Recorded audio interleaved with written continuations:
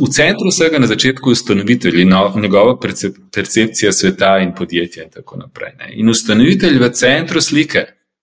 In če si v centru neke slike, kako potem lahko vidiš celo sliko? Ne moraš je videti. Celo sliko lahko vidi veliko lažje nekdo od zunaj.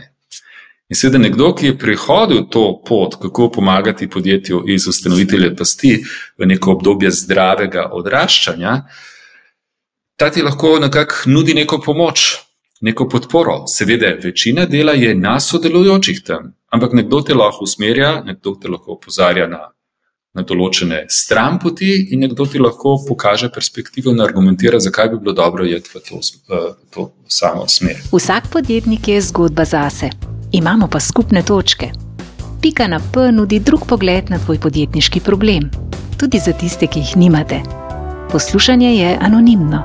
Dobrodošli na Sidov podcast z Urošem Čimžarjem. Živjo, podjetnik sem že od svojih študentskih dni. Vedno pa so mi srečanja z bolj izkušenimi pomagala biti še boljši. Zaradi tega še danes vsak pogovor jemljem kot priložnost za učenje. Dr. Mirko Mušič je svetovalec, podjetnik in menedžer s 30-letnimi mednarodnimi izkušnjami. Je direktor Adidas Alpine, dela Adidas instituta iz ZDA. V Sloveniji, po Evropi ter v Ameriki, lastnikom, direktorjem ter upravnim družb pomaga razvijati njihova podjetja o Adidas metodologiji organizacijske transformacije. Poleg tega je osredotočen na prenos vodenja na naslednjo generacijo, profesionalizacijo poslovanja družbe, oblikovanje sistemov solastništva sodelavcev ter, kot neizvršni direktor, uvajanje sistema enotirnega upravljanja. Njegovo poslanstvo je prenašanje dobrih poslovnih praks iz podjetij delujočih na tujih konkurenčnih trgih na izbrane slovenske družbe. Živjo, dobrodošli na našem podcastu. Dobar dan. Eno iz predavanj, ki je meni spremenilo življenje, je bilo malo potem, ko sem se pridružil Sidu. In sem se prvič seznanil z Adidasovo metodologijo. Do takrat sem imel tako občutek, podjetništvo, to so skozi eni problemi, nekaj se dogaja, pa skozi moraš reševati, pa ne povezan, ne veš, kaj pričakovati. Pa sem prvič dobil občutek, da obstaja en tak smiseln sistemski pogled na podjetje, pa da so kakšne krize take, ki jih ti doživljaš, ampak so popolnoma normalne pa pričakovane. To je bilo meni tako life-changing, meni je tako res spremenilo. Prvič, ful veliko breme je padlo z mene, normalni smo, pa v bistvu tako spremenil mi je, v bistvu, ok, lahko se tudi pripravimo na to. Zdaj ti, ki si tako, rečemo v Sloveniji, po moje res ena izmed najbolj seznanjenih s to metodologijo, a nam lahko morda na hitro, vem, da je to težko za te, ampak na hitro razložiš ta življenjski cikel podjetja, ki ga ta metodologija opisuje. Ja, z veseljem, Uroš. Mogoče bi moral začeti z definicijo, kaj je metodologija. Namreč marsikdo živi v napačnem prepričanju, da je metodologija neka teorija. Ko se nekdo usedel v svojo sobco in je tam nekaj spisal, kako bi stvari morale biti. Temu ni tako.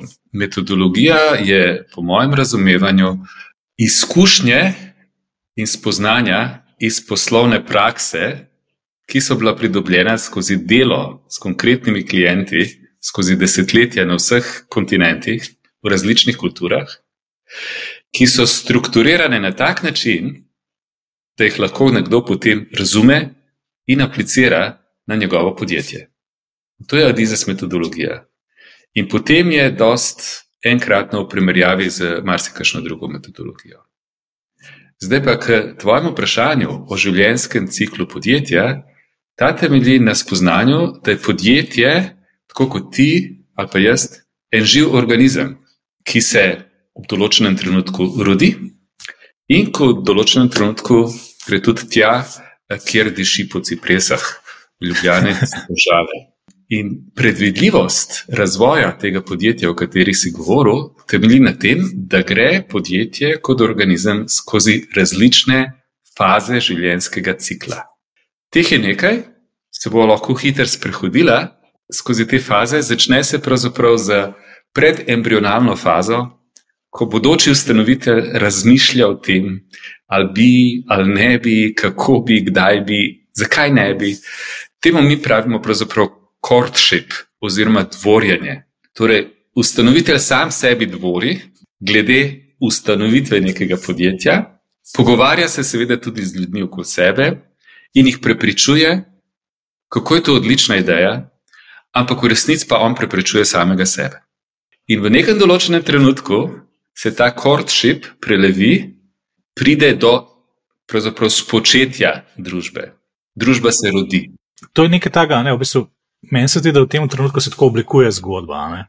V bistvu tista vizija, ker je tako mi, v bistvu, kaj delamo kot ljudje, govorimo zgodbe. In ta zgodba jo ti oblikuješ, verjameš, a ne prepričuješ ostale, in to je tako. To je fajn obdobje, rečemo. Tako kot dvorjenje je verjetno tudi tak, kako bi rekel, zanimivo obdobje, fajn obdobje. Tisto, kar sem opazil, je, da v tem obdobju pravzaprav podjetnik ponavadi razmišlja o zadovoljitvi potreb, ampak čigavih potreb.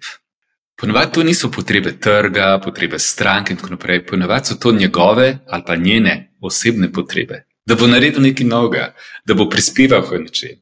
Takrat je on še zelo v fokusu celotne zadeve. In je fajn. Včasih, tako kot pri dvorjenju, ne pride do spočetja. Včasih pač gre sta ideja in podjetnik narazen, ali pa kakšna druga ideja prevlada. Ampak, če pa pride do tega, da podjetnik potem ustanovi podjetje uradno, odpre račun, najame neke prostore ali pa nekoga zaposli. To je pač tisti trenutek, the point of no return, ko podjetje pravzaprav se rodi. In temu sledi faza, ki pravimo otroštvo, kjer je podjetje na tem, da stalno potrebuje neko mleko, neki denarni tok za to, da lahko preživi.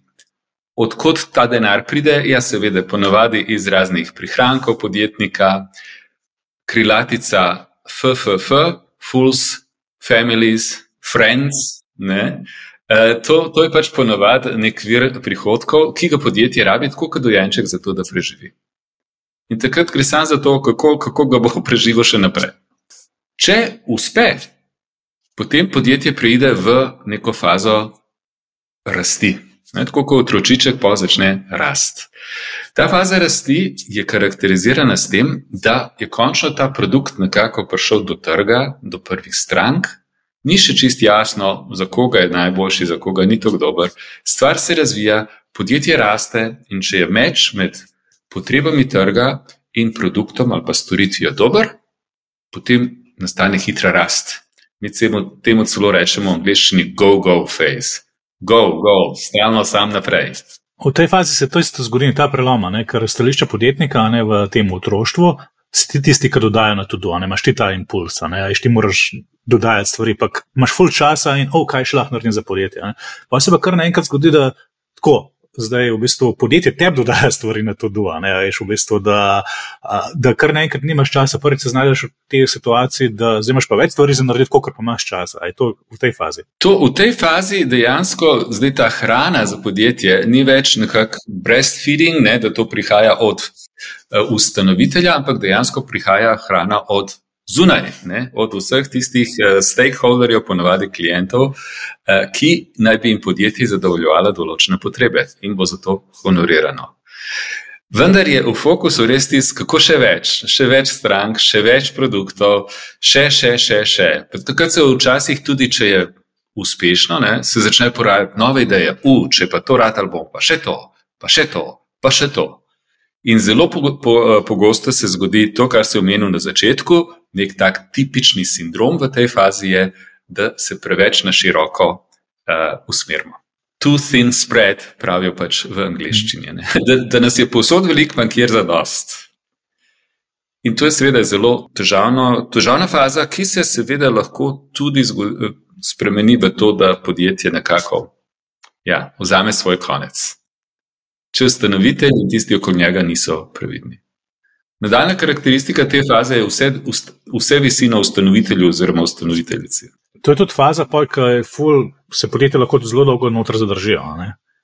Nekatera podjetja iz te faze ne pridejo ven, razen če se nekaj oziroma dokler se nekaj hitro zalomi.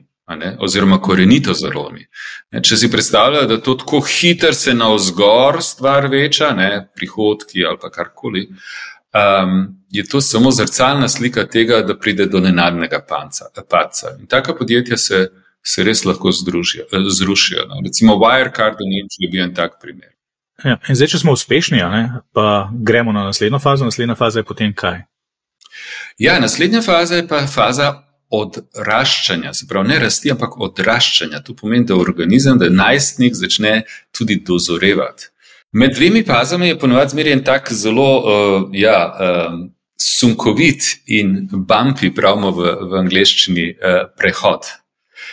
Takrat naj bi se odgovornosti in pristojnosti z ustanovitelja počasi na nek premišljen način in postopen način začele prenašati na ostale člane kolektiva.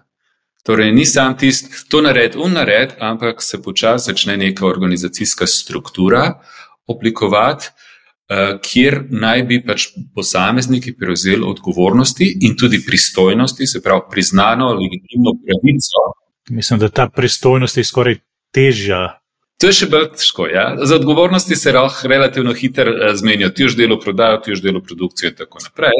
Ampak kaj te bo opolnomočilo za to, da boš lahko izvajal to svojo odgovornost, to so pa pristojnosti. Torej, kaj smeš narediti, ne da bi šel trkati na vrata od ustanovitelja in ga prositi za njegovo dovoljenje.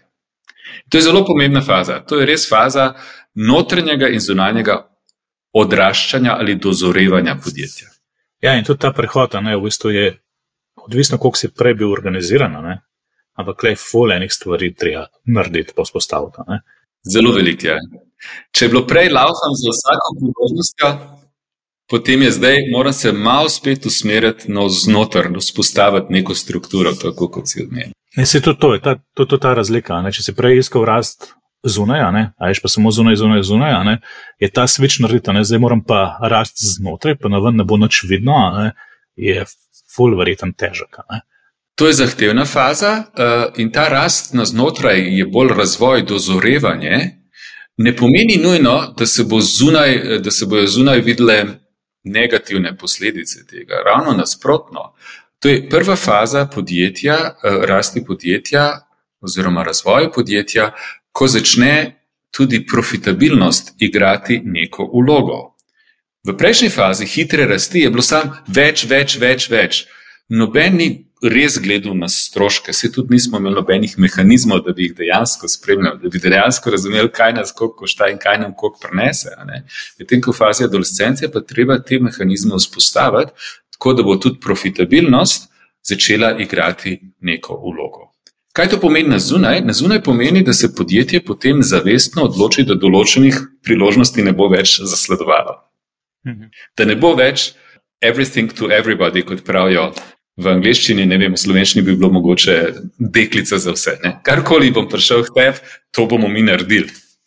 Pa verjetno je to na zunaj, da kar naenkrat je v podjetju potem več sogovornikov. Če bo prej večinoma ustanovitelj, imaš zdaj v bistvu eno kompetentno ekipo, s katero se lahko pogovarjaš. Absolutno. To velja tako za partnerje od zunaj, če so to stranke, dobavitelji, poslovni partnerji, drugi stakeholders, kot tudi znotraj, Tudi znotraj družbe je velikrat v tej hitri fazi razvoja problem, da se ne vem, na koga naj se obrnem, na koga sem pa obrnil, je seveda na ta glavnega, na ustanovitelja oziroma ustanoviteljca. Tako da to je bistveni preskok v delovanju in v razmišljanju. In zdaj, da greva še po teh fajn fazah, če se zdaj podjetje odraste, kam pa pride? Ja, potem pa pride v fazo neke zrelosti. Temu rečemo po angleško prime. To je neko faze ravnovesja med rastjo prihodkov in profitabilnostjo, med fleksibilnostjo in strukturo, med potrebami strank in potrebami organizma, se pravi podjetja, zaposlenih, menedžmenta in tako naprej. To je faza, v kateri bi vsi radi bili. Ampak to se sliši tako, kaj ješ v teh starodavnih, rečemo, filozofijah, kaj imaš tako modreca, kaj je bilo zmeraj, to nikoli ne moreš biti. Tako nekako se sliši, stremiš k temu, ampak nikoli pa ne moreš res biti tisti, ki je razsvetljen. Odlično pogled. To je ideal, k kateremu stremimo. To ne pomeni, da v tem obdobju ni izzivov. Seveda so izzivi, ampak izzivi so kako se čim bolj približati in kako čim dalj časa ostati v tem obdobju. In zdaj, če to ti narata, potem se začne padati. Padati smo da danes lahko preskočiva, ker me bolj zanima zdaj nekaj, kar so se klele vmes pogovarjala, da je ful težko narediti. Iz te faze rasti v to fazo odraščanja. Kaj pa je tukaj, kaj se lahko zgodi, če to ne narediš? Če ostanemo v fazi rasti, potem se nam lahko zgodi, da zaidemo v eno področje, ki mu mi rečemo ustanoviteljeva past ali founder's trap. Kaj zdaj to pomeni? Kdo se znajde v tej pasti? Znajde se tako ustanovitelj, kot ekipa, kot družba.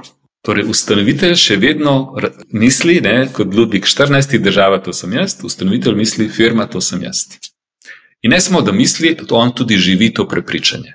Vse je odvisno od tega. Pa tudi dokaz ima, ker do zdaj je vse res to mu potrjevalo. To je res, vendar, če zaide podjetje v to fazo, potem prej ali slej se to kaže tudi na zunaj.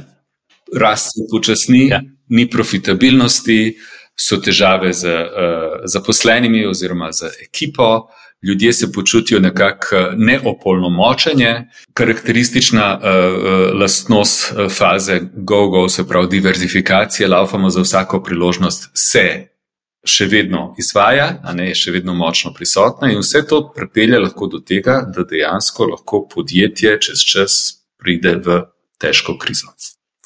Kjer potem ustanovitelj misli presnet, zdaj bom pa jaz najdel nekoga, mu bom dal, tako figurativno rečeno, ključe v roko in bom rekel, vozi miško, kot je tam iz enega filma, iz Rajnca. To je tudi faza, ki sem jaz tudi tako opazil, ko sem jaz prišel na set, je tudi v moji skupini bilo nekaj ljudi, kaj tako rekel, direktorja iščem, jaz ravno direktorja. A to je to?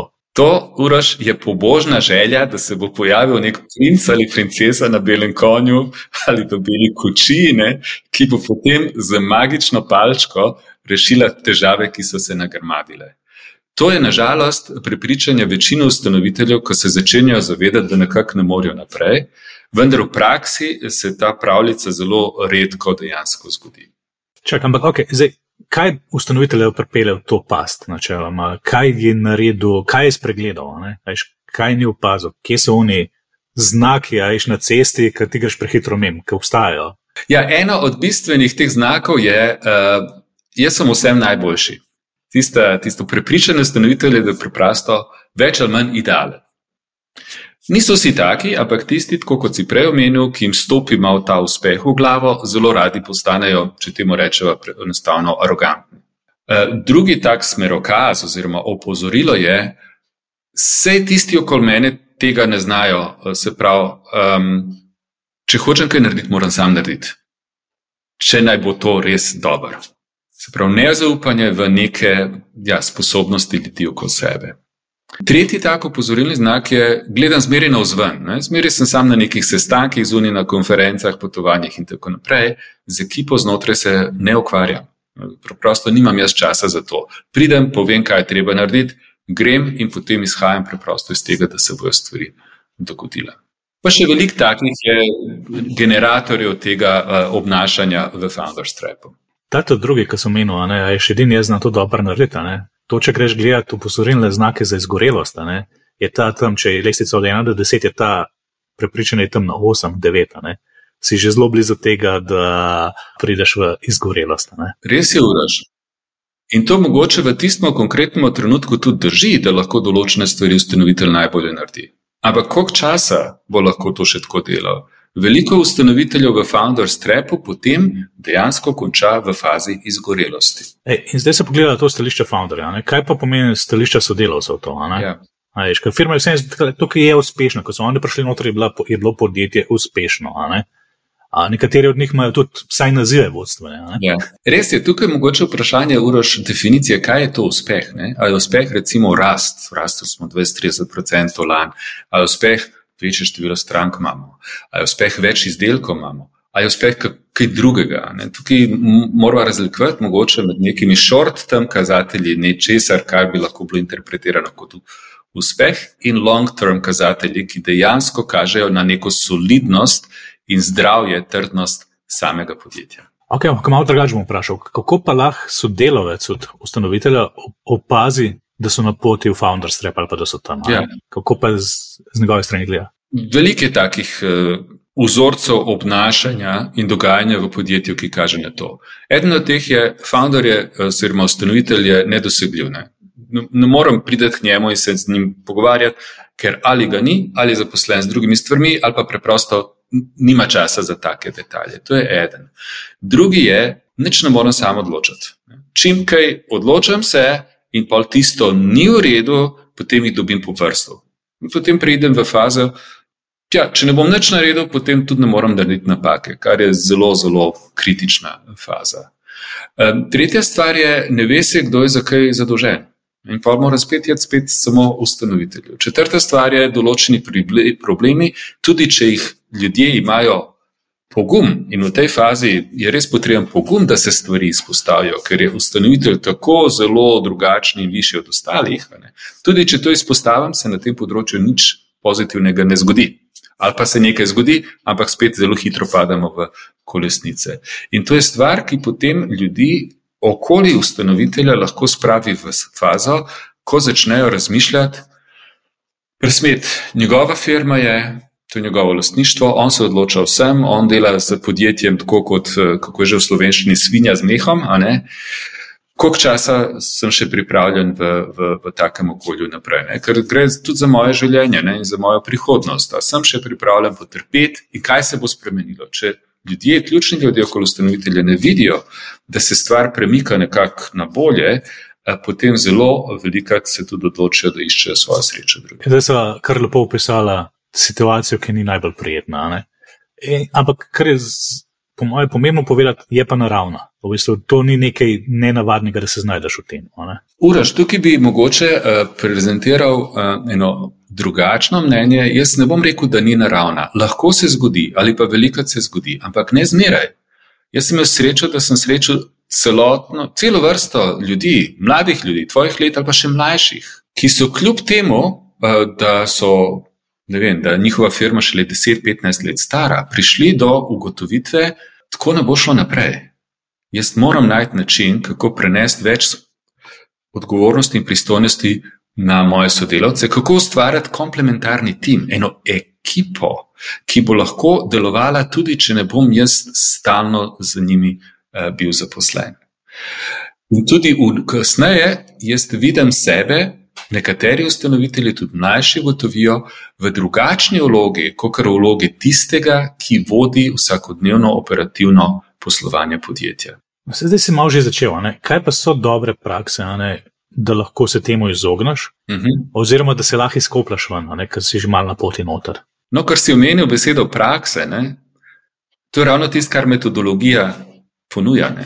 Torej, business metodologija ponuja način, kako preprečiti, da podjetje pride v founder's trap, ali pa B, če je že v ustanovitelji pasti, pride nazaj. Mimo grede, ravno mi je prišlo na misel, da še nismo poudarili, da pravzaprav ustanoviteljeva past je lahko tudi družinska past. Kajti to stanje lahko traja več kot eno generacijo. Ko ustanovitelj prenese stvari na svojega otroka, na sina, na hčero in se stvar še vedno nadaljuje. Oziroma se takrat ugotovi, ne? Metodologija ponuja načine, kako se izogniti ali priti ven iz ustanoviteljeve pasti. In če bi moral vse možne, kako bi rekel, akcije zreducirati na eno samo, potem bi izbral, da je potrebno začeti graditi komplementarni vodstveni tim. A morda lahko to pogledava na kakšnemu primeru iz tvoje prakse, se je lahko anonimiziran, ampak podjetju, ki si pomagal, če je kakšen prav posebej ta, ki se ga res spomniš, kako je to šlo? Seveda, vzamem kar en primer celo iz Slovenije, kjer je podjetje reda velikosti 10 milijonov prihodkov za neko rastjo 20-25% na leto. V podjetju sta bila ustanovitelj in njegova soproga. On je bil pač managing director, oziroma glavni izvršni direktor, soproga je bila zadolžena za finance, računovodstvo, tako kot se zelo velikrat to tako zgodi, a ne? In ko smo začeli sodelovati, so stvari več ali manj slonele samo na njunih plečih. Skozi proces, ki mu mi pravimo organizacijske transformacije po business metodologiji, smo dosegli to, da se je ne čez noč, ampak recimo v roku enega leta zgradila komplementarna vodstvena ekipa, kjer so posamezniki prevzeli odgovornost za posamezna področja delovanja, kjer so se redno srečevali, kjer je bil nek dnevni red, kjer so bile neke zapisane točke, akcijske točke, odločitve, kjer je bila neka dinamika, ki je postala tako trajnostna, da potem tudi, ko je bil ustanovitelj na potovanju v jugovzhodni Aziji ali pa ne vem kje, da je stvar še vedno tekla naprej. Ok, ampak zdaj si nam povedal, kaj ste naredili. Ne? Lahko malo pogledamo, kako to naredite. Kaj je prvi korak, ko si v takih težavah? No, to je zelo dobro vprašanje. Tukaj bom uporabil en drugi primer, tudi iz Slovenije, eno zelo uspešno, na svetovnem trgu zelo uspešno podjetje v specializirani niši, kjer se je zgodilo sledeče. Ko sem prišel k ustanovitelju, ki se mu je začelo nekako svitati po domače, da je potrebno začeti delati na nekem prehodu. In ko je začutil, da mora začeti ta komplementarni tim delati, sva se pogovarjala in potem po pogovoru se še prav dobro spomnim, to je bilo nekaj let že nazaj, je rekel, veste Mirko, jaz to razumem, ali pa mislim, da razumem, kaj ste rekli, ampak takih ljudi mi preprosto še nimamo. Takih ljudi, ki bi bili zreli, da bi prevzeli neke odgovornosti in pristojnosti. Torej, Uroš, odgovor na to vprašanje ponavadi se začne s tem, da začnemo s programom, ki opolnomoči oziroma omogoči udeležencev tega programa, da pridobijo neke osebnostne kompetence, ki so potrebne za to, da začnejo prevzemati določene odgovornosti, pristojnosti, ki so potrebne za to, da lahko kot tim začnejo boljše delovati in ki so potrebne za to, da lahko začnejo bolje komunicirati z različnimi tipi ljudi znotraj družbe in tudi zunaj. To je nekako začetek vsega. Zdaj samo, da probam to malo razpakirati. Ne? Če se jaz spomnim, pogovarjal sem se že z Matjažem Čaležem iz Halkoma, ne? Komplementaren tim, to pomeni, to ni popolne vodje, je popoln vodstveni tim. Različne te osebnostne lastnosti lahko skupaj zapakiraš. Je to to?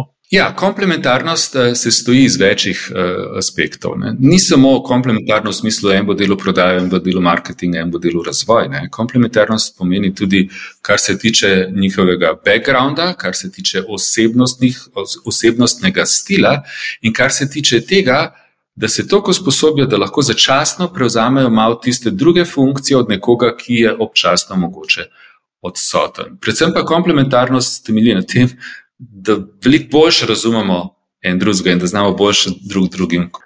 Prva stvar je v bistvu to, da ti identificiraš te vodje, a ne v bistvu ali pa nekoga, ki bo lahko v vodstvenem timu. Potem pa začneš z njimi delati in vzpostavljati ta sistem prenosa. Tako je.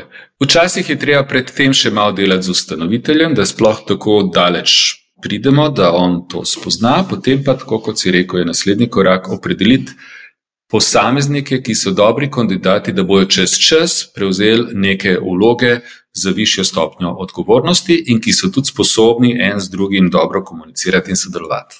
Rekel si malo delati z ustanoviteljem. A lahko klele? Kaj so tiste stvari, ki ponovadi malo treba delati, v narekovajih sem zadal z ustanoviteljem? Ja. To se mi zdi kar pomembno. To je dobro vprašanje. Tukaj moram biti, kako bi rekel, dosti direkten.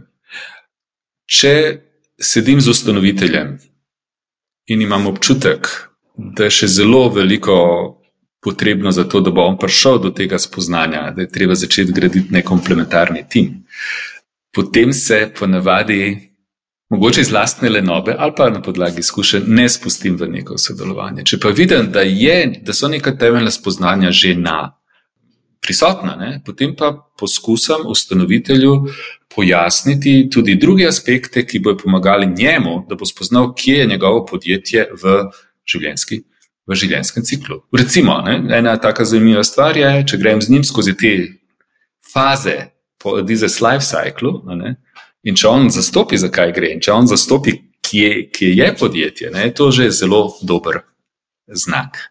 Torej, da on v bistvu se umesti v to metodologijo in s tem tudi sprejme realnost svoje trenutne situacije. Tako je. Torej, da sprejme kakšna je trenutna situacija. Tudi pri Adizesu razlikujemo med 3 pogledi na realnost. Eno je tisto, ki je, eno je want, tisto, kar hoče imeti, in eno je should, tisto, kar naj bi moralo biti. Torej, ustanovitelj počasi začne tranzicijo iz iz območja want, jaz hočem, da je stvar taka, ne, v neko področje iz. Dejansko pa zgleda tako in zmeri nek velik gap. Jaz se spomnim, zdaj sem se res spomnil, pomagal sem že večkrat povedal trenutka, ko se je to meni zgodilo. Jaz sem vedno imel to težavo, da so ljudje meni prišli s problemom, pa sem se ga jaz že zavedal, sem rekel, ja, vem, se že delamo na temo. Pa ni bilo res, jaz sem samo vedel, kako se reši, nisem pa vedel, kdaj bomo imeli časa. In ko sem enkrat to spoznal s pomočjo tudi zunanjega svetovalca, sem rekel, vem, ampak naslednjih pol leta še ne bomo na temo nič naredili, tako da se lahko drugače znajdeš.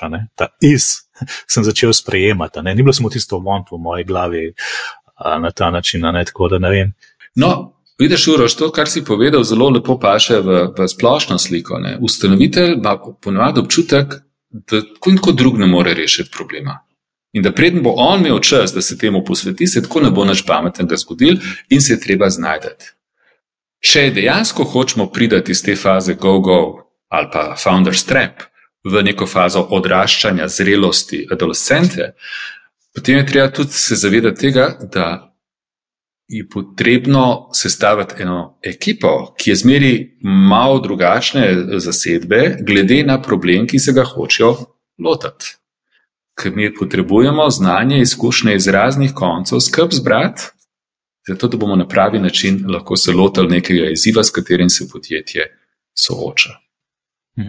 Kako pa ravno to? Kako pa so delavci zdaj te, ki so rečemo izbrani za vodstveno ekipo?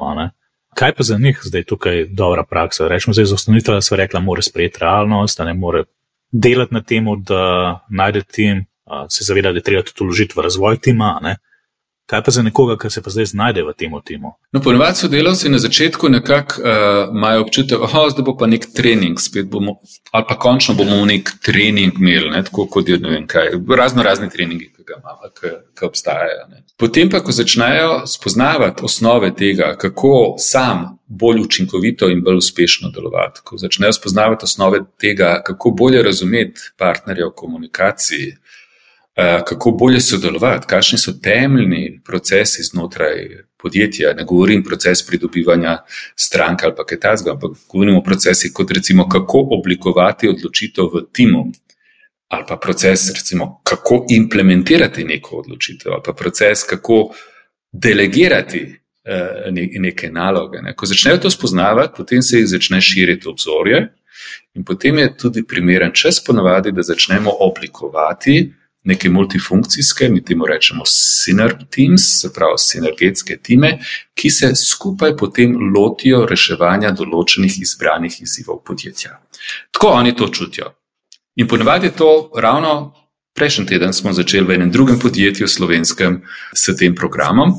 Začnejo se širiti obzorja in potem začnejo sodelavci čutiti, da oni lahko ne samo dajo na mizo tisto, kar jih je zelo dolgo časa pestilo, ampak lahko tudi prispevajo k temu, da se določeni izzivi potem rešijo. Kako pa to dosežeš? Mislim, res, kako se pride to zdaj iz tega, ko je prej vse ustanovitelj, v to, da prvi projekt ali pa kaj takšnega, da zdaj skupaj naredijo? Mislim, ali si ti zraven, ali to sami naredijo? Mislim, tle se mi zdi, da je največji preskok, ali moraš najti primeren projekt, kaj je tukaj skrivnost, da povečaš možnost uspeha? Dobro vprašanje, Uroš. Zdaj, ali lahko to podjetje samo naredi? Obstajajo izjeme, poznam eno podjetje v Sloveniji, zelo uspešno, kjer so to sami naredili. So dejansko prišli do teh spoznanj in so spremenili, so prešli iz faze hitre rasti, go-go, v fazo adolescence brez nekega podpore od zunaj. Večina podjetij pa rab malo tako, da jih nekdo malo v to smer nekako malo porine. Ne vem, kako je slovenski izraz za nač, tako rahlo usmeri v to smer. Brcne v rit. Brcne v rit bi bilo zelo posidovsko, a ne? Zakaj? Zaradi tega, ker, kot so rekla, v centru vsega na začetku je ustanovitelj in njegova percepcija sveta in podjetja in tako naprej. In ustanovitelj v centru slike. In če si v centru neke slike, kako potem lahko vidiš celo sliko? Ne moraš je videti. Celo sliko lahko vidi veliko lažje nekdo od zunaj. In seveda nekdo, ki je prehodil to pot, kako pomagati podjetju iz ustanovitelja pasti v neko obdobje zdravega odraščanja, ta ti lahko nekako nudi neko pomoč, neko podporo. Seveda, večina dela je na sodelujočih tam, ampak nekdo te lahko usmerja, nekdo te lahko opozarja na določene stranpoti in nekdo ti lahko pokaže perspektivo in argumentira, zakaj bi bilo dobro jeti v to samo smer. Če sem bolj konkreten, zunanja integracija tega prehoda iz founder's trap v adolescenco je nekaj, kar lahko ta proces tako omogoči kot pospeši. In tam je pa potrebno, da je nekdo zraven. Da nekdo sodeluje v tem, čeprav oblikovalci tega prehoda morajo zmeraj biti tisti, ki bodo to tudi izvajali.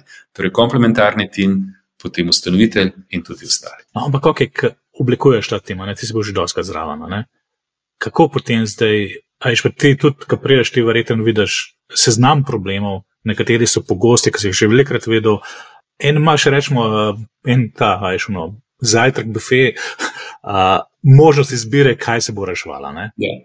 Kaj tukaj izbereš? Nekaj pomembnega, nekaj lahkega? Uroš, zelo zanimivo je besede, ki si jih uporabljal v temu. Seveda, jaz imam predstavo o tem, s katerimi izzivi se podjetje srečuje. Celo lahko ugotovim relativno hitro, kateri izzivi so tipični za stanje, v katerem je podjetje, oziroma za fazo v življenjskem ciklu, kateri so pa atipični. Ponovadi so tisti atipični zelo nevarni. Ne? Če nekdo joka vsako noč in lula v posteljo, je to pravzaprav popolnoma normalno, če to nek majhen otročiček, dojenček, 3 mesece star. Če pa to 30 let star odrasli moški, je pa to nekaj, kar je zelo atipično in ki je treba takoj nekaj ukrepati. Torej, seveda si lahko ustvarjam sliko, ampak veš kaj? To ne pomeni veliko, zato ker to je moje videnje. Tisto, kar je ključ uspeha, je zbrati te ljudi na tak način, da lahko skupaj ustvarijo skupno sliko izzivov, pred katerim se trenutno podjetje nahaja. Temu mi malo tako za hec rečemo organizational health check. Torej, oni morajo spoznati, oni morajo povedati, kje so problemi, zunanjih pa samo vodi skozi en natančno določen proces, ki rezultira v taki sliki. Ok, tukaj sem 2 pomembne zadeve slišal. Pravilno izbrati ljudi, pa skupno sliko problemov.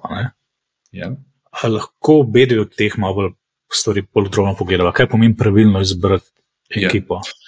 Torej, pravilno izbrati ekipo, neko ožjo ekipo, pomeni, da s ustanoviteljem greva skozi seznam njegovih ljudi, skozi to, kdo katero funkcijo izvaja, kakšen ima potencial, kakšna je recimo stopnja samorefleksije, koliko pozna tudi druga področja v podjetju in izbereva tipično za srednje veliko podjetje, ki ima tam 50 do 100 ljudi, zbereva ekipo od 12 do 15 sodelavcev, ki jih potem vprašamo enega po enega, a so pripravljeni sodelovati v enem skupnem srečanju, v skupni delavnici, kjer bi določene stvari delali in kjer se potem zapremo nekam za 2 ali 3 dni in skozi proces, ki ima 225 checkpointov, kontrolnih točk, pripeljamo to ekipo do tega, da lahko dajo na mizo vse tiste probleme, ki so seveda istočasno priložnosti za izboljšanje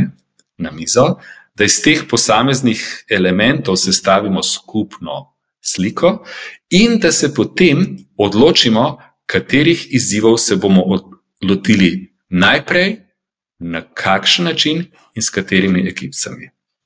Koliko je po tem procesu to presenečenje za ustanovitelja ali pa za te, ki so zraven? V bistvu, jaz sem tako, ta skupna slika, a so ponovadi, ki si zraven, so ljudje, saj smo to vsi vedeli, a je tako, wow, to pa je nekaj novega za me.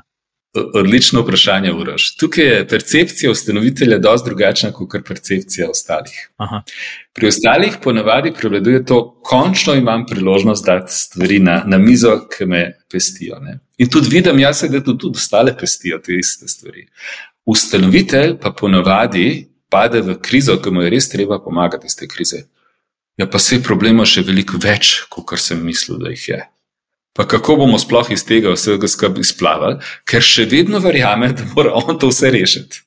Tako da po prvem dnevu te 2-3-dnevne delavnice oziroma tega grupno dinamičnega dogodka je res treba delati z ustanoviteljem tako, da malo potrpi, Zato, ker potem v drugem delu najdemo način, kako se bomo in po kakšnem vrstnem redu teh izzivov lotili. Namreč ljudje imajo napačno predstavo. Če nekdo nekaj da na mizo, potem imajo občutek, nekaj smo odprli, en problem se je pojavil. Ampak v resnici je samo nekdo zbral pogum in tudi neko sposobnost in je artikuliral nek problem oziroma izziv za podjetje in ga dal na mizo. Kaj je že obstajal, ne? Ki je že obstajal in veš kaj, če potem vprašamo, koliko teh problemov je nastalo v prejšnjem tednu, je ponavadi odgovor, ne, iz prejšnjega tedna ni nobeden. Kaj pa v zadnjem mesecu? Ja, mogoče 2-3. Kaj pa v zadnjem letu? Ja, tako, to je polovica. Kaj pa že več, kaj eno leto je ostala polovica? Ponavadi so to problemi, ki se vlečejo, ker jih podjetje ni sposobno razrešiti na pravi način. Ker nima procesa, da jih identificira, ne preplavajo na površje. Nima znanja, procesa, nima neke strukture, nima zunanje pomoči, da bi se lahko tega lotili. Pa tudi v bistvu na začetku jih je verjetno lažje spregledati, ker se ne pojavlja toliko pogosto, ker obseg posla ni toliko velik, ne? Potem pa ratujejo akutni. Ne? Res je, Uroš, vendar je tudi še ena pojavna oblika tega obnašanja, recimo. Ne? Ko vidim kot sodelavec ali pa kot potencialni vodstveni sodelavec, da je neka stvar, ki jo treba spremeniti, razrešiti, ne? Ampak stalno kot v neka zaprta vrata se zaletava, pa v nek zid. Ne? Potem se velikokrat zgodi, da si potem tak sodelavka reče, piš me zakaj bi se skrbel zaradi tega, jaz sem skoncentriral na svoje delo, na svoje odgovornosti in bom probal tam narediti čim več. Tist, kar pa presega meje mojega področja, s tistim se mora pa tako direktor ukvarjati oziroma ustanovitelj. In to je en miselni preskok, ki ga skozi tako delavnico, skozi tako iniciacijo programa doseže. V bistvu ustvarjaš tudi res tim.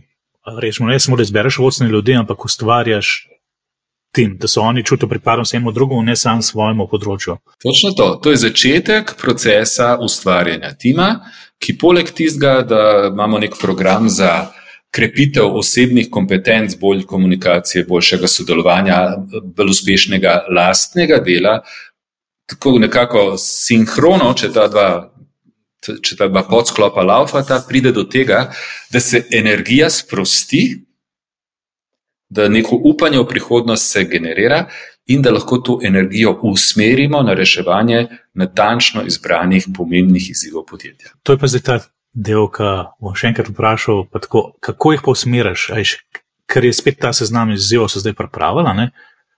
Tukaj verjetno se in svetuje, kaj je primerno za začetek. Ker verjetno so zdaj optimistični, smo pogovorili se, zdaj pa gremo najbolj pomembno zadevo rešiti. A greš res najbolj pomembno zadevo rešiti, a greš kaj drugega delati na začetku? No, super vprašanje, Uroš. Prvič, prioriteto reševanja mora postaviti ekipa. Aha. Ampak ne, preden ne spoznajo določene, kako bi rekel, mehanizme.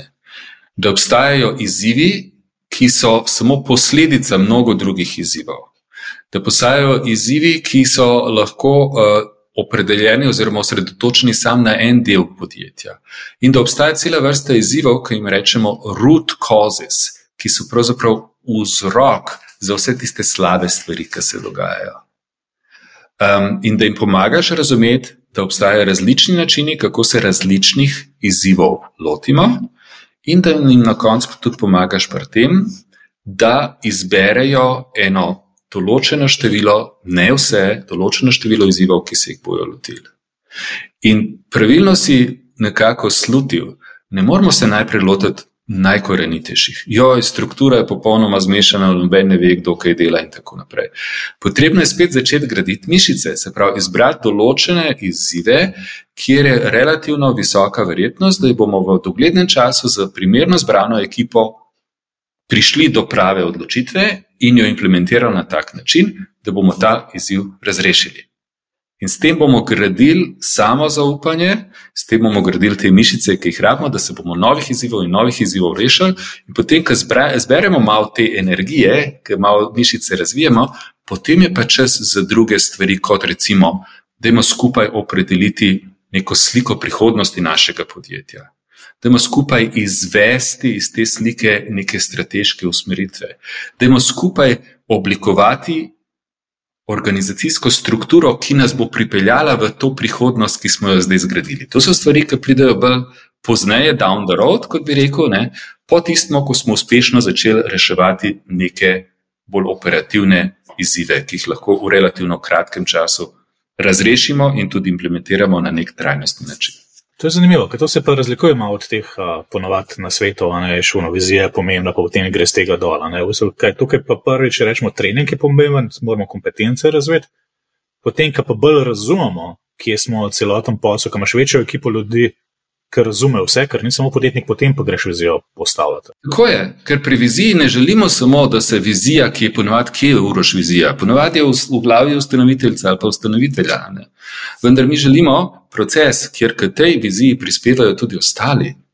Zato, ker pol to tudi malo posvojijo. Pol jaz vidim, da sem del sebe, del svojih predstav, svojih upanj ugradil neko skupno vizijo podjetja. In ta proces lahko sproži enormno velike energije, ki, če jo znaš pravilno usmeriti, res lahko naredi velik preskok. Recimo, pomaga podjetju, da pride iz founder's trap v fazo dozorevanja.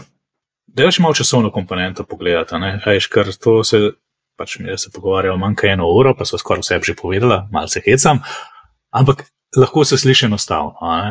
Kaj pa nekaj tako realno za pričakovati, v bistvu, ko se ustanovitelj tega lota, koliko časa bo notranje delo, koliko časa bo fokus na podjetju, pa ne na zunanji rasti, ker za nekatere je lahko to frustrirajoče. Posebej za ustanovitelje je lahko frustrirajoče, Uroš. Tukaj se je treba sprijazniti z realnostjo. To je tisti is, want pa should, ki smo omenila pred pol urce. In realnost je taka, da seveda ne moreš zdaj kar naenkrat se fokusirati samo na notranje zadeve.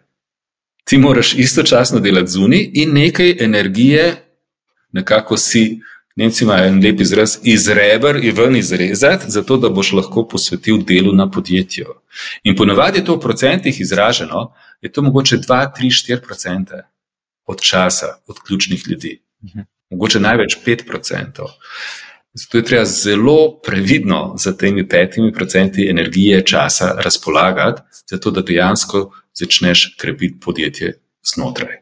Torej, to je, kar se tiče obsega angažmaja, časa, ki ga morajo vodstveni posvetiti temu. Druga stvar je pa trajanja. V liter gre liter, je lep slovenski pregovor. In preprosto ne moreš zdaj, kako se reče temu, overburden, prenasititi podjetje. Zato, ker preprosto to potrebuje svoj čas. Recimo proces usposabljanja v temeljnih kompetencah potrebuje svoj čas. Proces, da oblikujemo to sliko, potrebuje svoj čas. Proces, da pripravimo določene zadeve, ko vsi skupaj pridemo, da smo lahko v tistem času zelo učinkoviti, to traja svoj čas. Proces, da apliciram tisto, kar sem se naučil, spet rabi nekaj časa. Tako da se midva pogovarjava, to, kar sva zdaj pokrila, ta del organizacijske transformacije, da se podjetje spravi na višjo fazo v ciklu v življenjskem ciklu, to traja tipično od 6 do 12 mesecev. To je manj, kar sem mislil, sem zdel, da v letu do 2, da bi bilo. Ja, Uroš, to je pa zaradi tega, ker nisva šla še naprej. To bomo morda enkrat drugič. Ker po tisti strukturi pa so še druge stvari, ki pridejo na vrsto. Ja.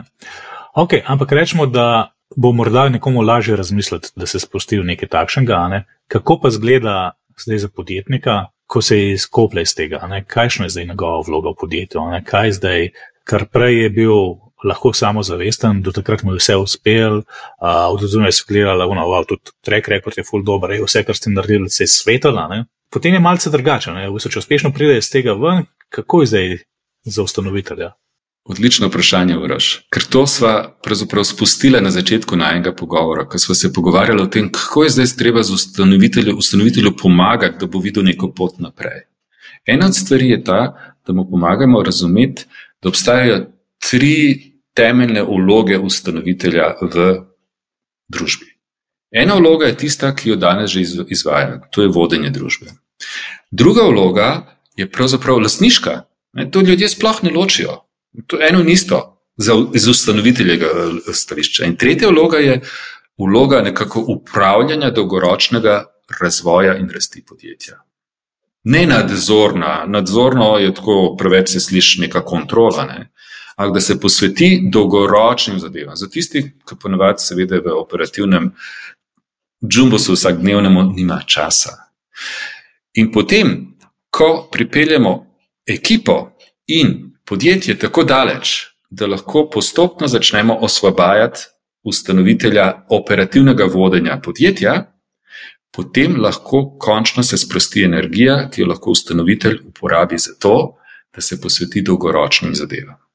Recimo čisto konkretno rečeno, če ustanovitelj spozna, da je dodana vrednost za podjetje, če ima nek upravni odbor, torej kjer so tudi posamezniki noter, ki so izven podjetja, ki imajo svojo kilometrino, ki imajo svoje znanje, povezave in tako naprej, potem lahko ustanovitelj s časoma postane predsednik upravnega odbora, medtem ko operativno vodenje poslovanja podjetja pa se prenese na roke nekoga, ki je pravzaprav glavni v tistem komplementarnem timu.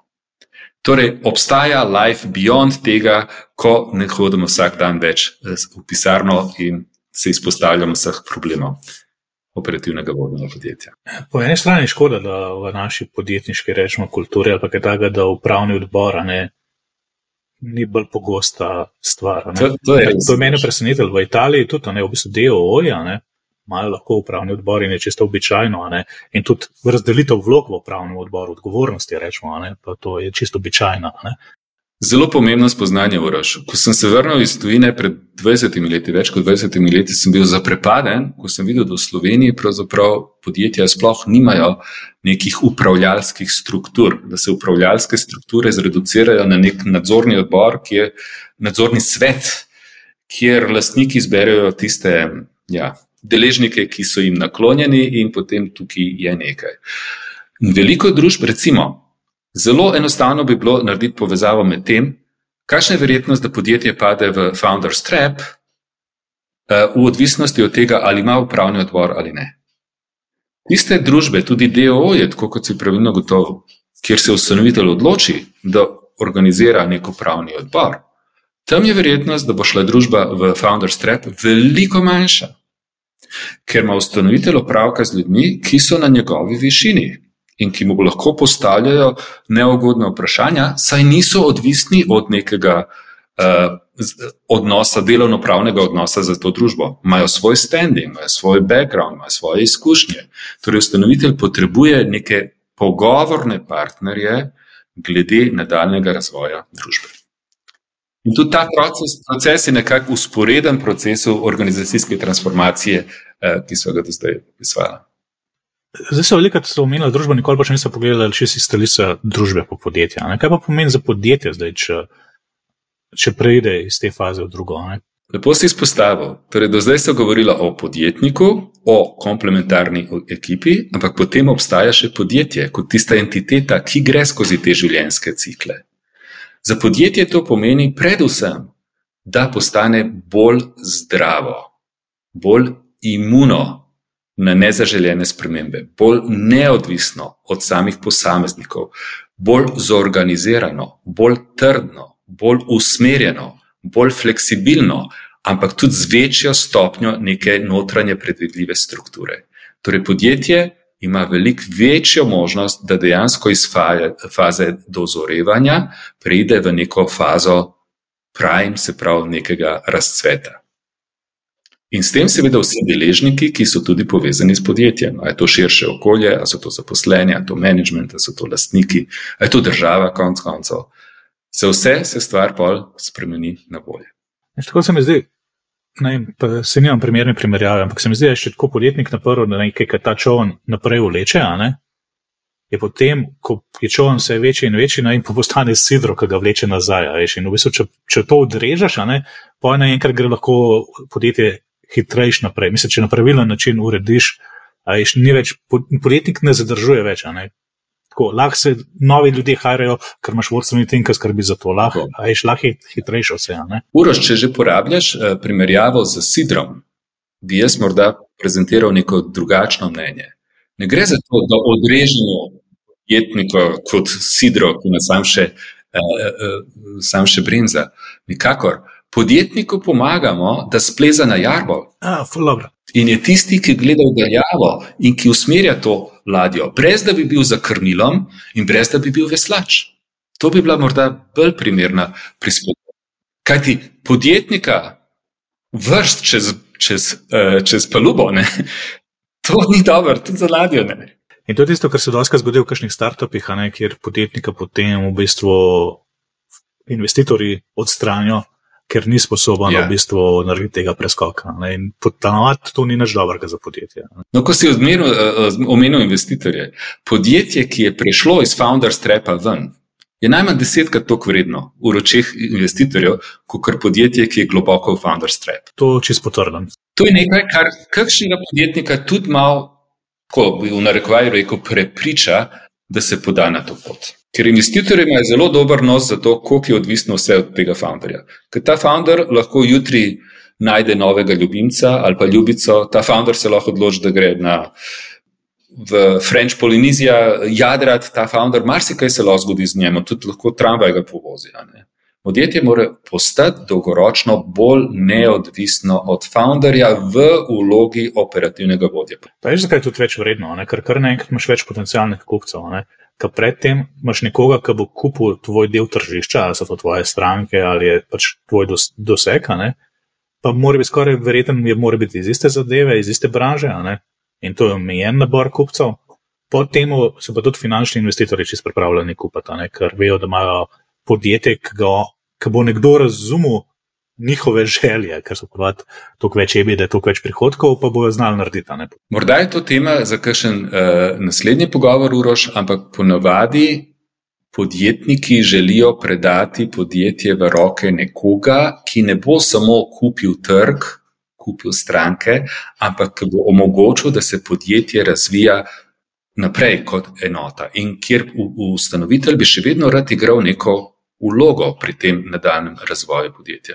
Torej, tvoja teza, da je krog kupcev, investitorjev ali pa jaz bi rekel elementov v lastniški strukturi podjetja se s tem procesom izjemno razširi. Super pogovor. Za konec morda še eno vprašanje.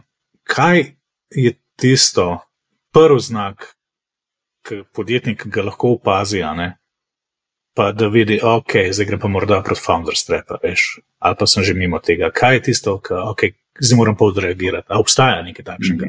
Seveda, odgovor je morda bolj enostaven, kot si misliva. In to je preprosto, ko naenkrat ugotovi, da je ozko grlo, da vse visi na njemu, da preprosto ne more vsega podelati, ampak se kljub temu ne upa predati dejansko odgovornosti v roke drugih. Takrat je že prvi, kako bi rekel, early warning signal, da mogoče treba razmišljati dolgoročno, kaj se bo zgodilo čez 2 leta, čez 3 leta, ko bo obseg poslovanja morda še večji, ko bo še več strank, še več izdelkov, še več trgov in tako naprej. Mirko, hvala ti za tvoj čas, pa da so takole. Zdaj, mi da se samo malce vkljub najmemu trudu, se samo malo odstranila te tančice, kako to narediti. Zdaj, če ima nekdo to željo, da to izboljša, te lahko vprašajo še dodatne zadeve, če kdo mu kakšno vprašanje. Seveda, z veseljem. Moje osebno poslanstvo je, da pač izkušnje, ki sem jih zbral in znanja na tujih trgih v delu z firmami iz najmanj 20 držav v zadnjih 20 letih, da jih prenesem tudi na izbrane slovenske podjetja. Zaradi tega, ker verjamem, da lahko podjetjem pomagam in potem tudi malo širši slovenski skupnosti. Še enkrat hvala za čas, pa za res to jasno razlago. Uroš, me je veselilo, si zelo pripomogel k tem razgovoru tudi za svojimi zelo pravilno postavljenimi vprašanji. Deljenje izkušenj omogoča rast. Tvoj izziv je nekje nekdo že rešil. Spoznaj ga na Seedu. Več na 3x2.ceed.si.